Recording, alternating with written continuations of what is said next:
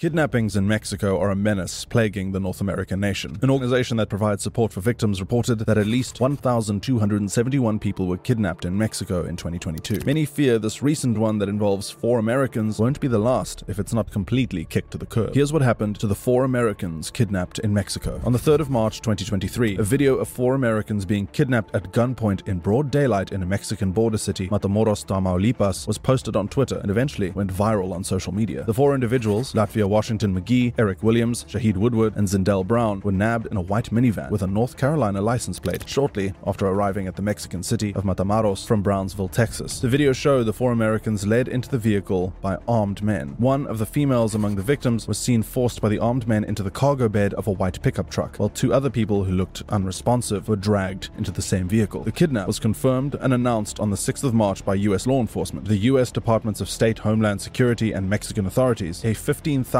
reward was offered for the return of the 4 Americans and the arrest of their perpetrators. After several efforts from the US and Mexican authorities, the 4 Americans were found at a house outside the city of Matamoros in the early hours of Tuesday, the 7th of March, 2023. Unfortunately, according to reports, 2 of the victims survived the kidnap, but not without serious injuries, while the remaining were found dead from gunshots. The kidnap and why the Americans were in Mexico.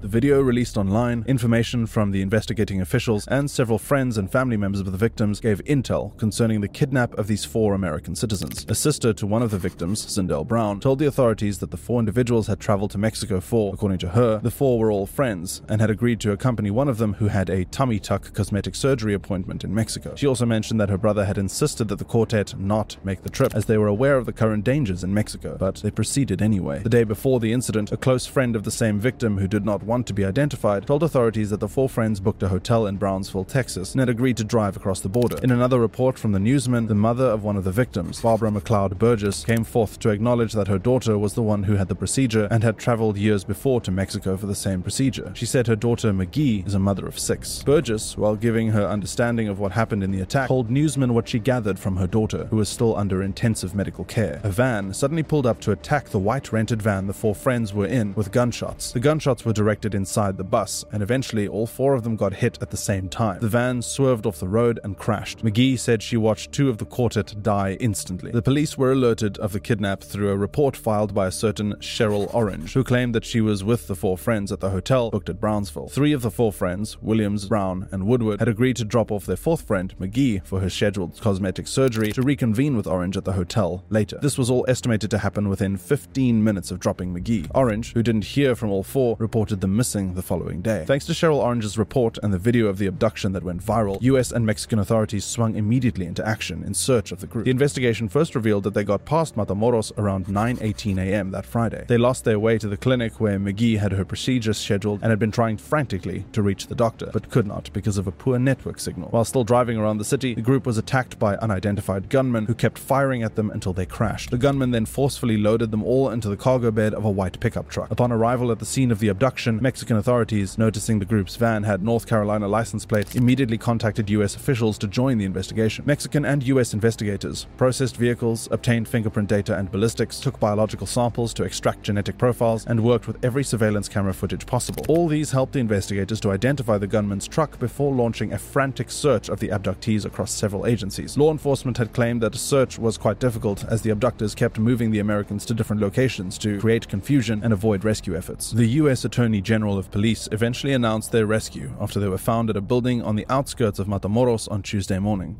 Horrors of Tamaulipas, the Gulf Cartel. Tamaulipas State is a border city and a major crossing point for people who travel to other parts of Mexico. U.S. citizens who reside in Brownsville or other close regions in Texas frequent the city to get goods, seek medical tourism for cheap medical care unavailable in the U.S., or to visit family members. Over the years, spring breakers flocking to Texas' South Padre Island engage in the two-nation vacation, which is usually a night out held in Matamoros. However, tranquility has recently become a thing of the past in this region because of increased cartel violence. What happened to these 4 Americans is a depiction of the horrors that have plagued the state of Tamaulipas for the last 10 to 15 years. Tamaulipas, for these years, has been dominated by the activities of the Gulf Cartel, one of the most powerful, notorious, and oldest criminal sects in Mexico. The last 15 years have been filled with the Gulf Cartel being at war with its rivals, the Los Zetas. Los Zetas is an intricate part of the Gulf Cartel itself, and currently the most feared gang to regain regain its hold over the state of Tamaulipas. The Gulf Cartel, also known as Cartel del Golfo, or CDG, has been in existence since 1984, when a man named Juan Garcia Abrego took control of his uncle Juan Nepomuceno Guerra's drug trafficking business. He struck a deal with the Cali Cartel, founded by the Rodriguez Orejuela brothers, Gilberto Rodriguez Orejuela and Miguel Rodriguez Orejuela, alongside Jose Santa Cruz Londoño, to handle the shipments of cocaine through the Mexican border on a 50-50 profit margin. In January of 1996, Garcia Abrego was arrested and extradited to the United States. However, the CDG continues operations despite his incarceration, raking in billions in revenue every year. The cartel's network spread further across the US, from Houston to Atlanta, New York, and Los Angeles, without Abrego being physically in charge. Hungry for more, Abrego's successor, Osiel Cardenas Guillen, seized sole control of the CDG. He rivaled the then reigning Cali cartel in every way possible, especially in military and political corruption. Cardenas brought out government aides, ministers, and the entire federal police force, including the Attorney General's office. He went further to recruit at least 31 ex-soldiers from Mexico's special forces, who trained in more sophisticated weapons not accessible to most cartel owners, as his security enforcers, and offered 3 times their previous pay. Undoubtedly, Cardenas' vicious and daring leadership pattern kept the Gulf Cartel deadly, feared, and at the helm of the drug trafficking business. But, as it is in their world, absolute power can only last for so long. Cardenas was apprehended in 2003, shortly after the United States Department of State declared him wanted and announced a $2 million reward on his head. Cardenas was deported to the US in 2007, and the cartel saw its roller coaster of leadership afterward. A certain Eduardo Costilla Sanchez took over from him until his arrest in September 2012. Cardenas' brother Antonio stepped in and handled the business until he met his demise in November 2010. A series of leadership went by until Jose Antonio Romo Lopez, Osiel Cardenas' nephew, took leadership of the Gulf Cartel. However, his reign also came to an end after he was arrested twice, once in 2018 and finally in 2022. The Gulf Cartel no longer exists as a single organization. Many factions from the Scorpions, Cyclones, Rojos, Metros, and Panthers have broken out and are now responsible for drug and arms trafficking, migrant smuggling, and other criminal activities. CDG no longer holds the power it once did, and despite the era of Garcia Abrego being long gone, the rival wars over the dominance of Tamaulipas and its extended borderlands seem to be far from over.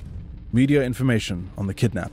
President Andrés Manuel López Obrador of Mexico announced the incident on Monday as a confrontation between groups who have been detained. Without further details, he also had initially said the 4 Americans had come to Mexico to buy medications, but further investigation showed that one of them was there for a surgical procedure that had previously been done in Mexico based on the documents found inside the car. However, he said that an individual in connection to the abduction is currently in their custody. The Attorney General in Tamaulipas said the Americans were found because of the joint search operations from the US and Mexican law enforcement, but how they were located remains uncertain. The chief prosecutor in Tamaulipas, Irving Barrios, on the other hand, told the media that the shootout at the crime scene was so serious the US consulate at the border had to send out an alert, prompting local authorities to shelter in their homes, had issued 4 security warnings, warning residents of the rampant drug cartel violence and kidnappings, marking that region of Mexico as a level 4 do not travel zone. Unfortunately, a Mexican woman died in the shootings that Friday. Barrios further stated that 4 Americans were found in a wooden shack that was guarded by a man apprehended in the east of Matamoros on his way to the Gulf area popularly called Baghdad Beach. The spokesperson for the US State Department, Ned Price, confirmed that 2 of the Americans kidnapped at the Mexican border city are expected to return to the US after receiving adequate treatment from the hospital. McGee and Williams are being treated in Brownsville, Texas, with the latter reportedly having been shot 3 times in the leg. When asked about more insight into the incident and the bodies of the non-survivors, Price declined to reel out more info, stating that the investigation is still in its earliest days and more would be shared from the FBI at the appropriate time.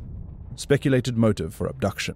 Conflicting opinions have been thrown back and forth on the motive behind the abduction of these 4 Americans. A US official said that American investigators believe that the group was targeted by a Mexican cartel, and that background checks of the victims show no criminal history of any kind from the individuals. The Attorney General of Tamaulipas, Irving Barrios Mojica, refuted this, claiming that the most viable motive that is being considered to be the motive behind the abduction was confusion and not a direct attack. The Mexican president, Andrés Manuel López Obrador, also publicly backed up the Attorney General's stand. He mentioned in his address that political adversaries in Mexico and the United States were intentionally making a scandal out of the kidnapping case, stating in his words that the investigation has to be concluded before any motive can be drawn. In another news conference held concerning the abduction case, a government-sponsored fact-checking agency countered the position of the US official. The agency said that the Americans were not confused for Haitian drug traffickers. The announcer for the agency, in a fact-checking presentation featured weekly in the president's daily news conference, said, "It is false that the US citizens were confused with narco-traffickers. Fake news news has circulated on social media about the kidnapping of the American citizens. For example, some suggested that they have been confused with Haitian narco-traffickers or that they were immigrants. Members of the public are yet to know what to believe and are eagerly waiting for what exactly the truth might be.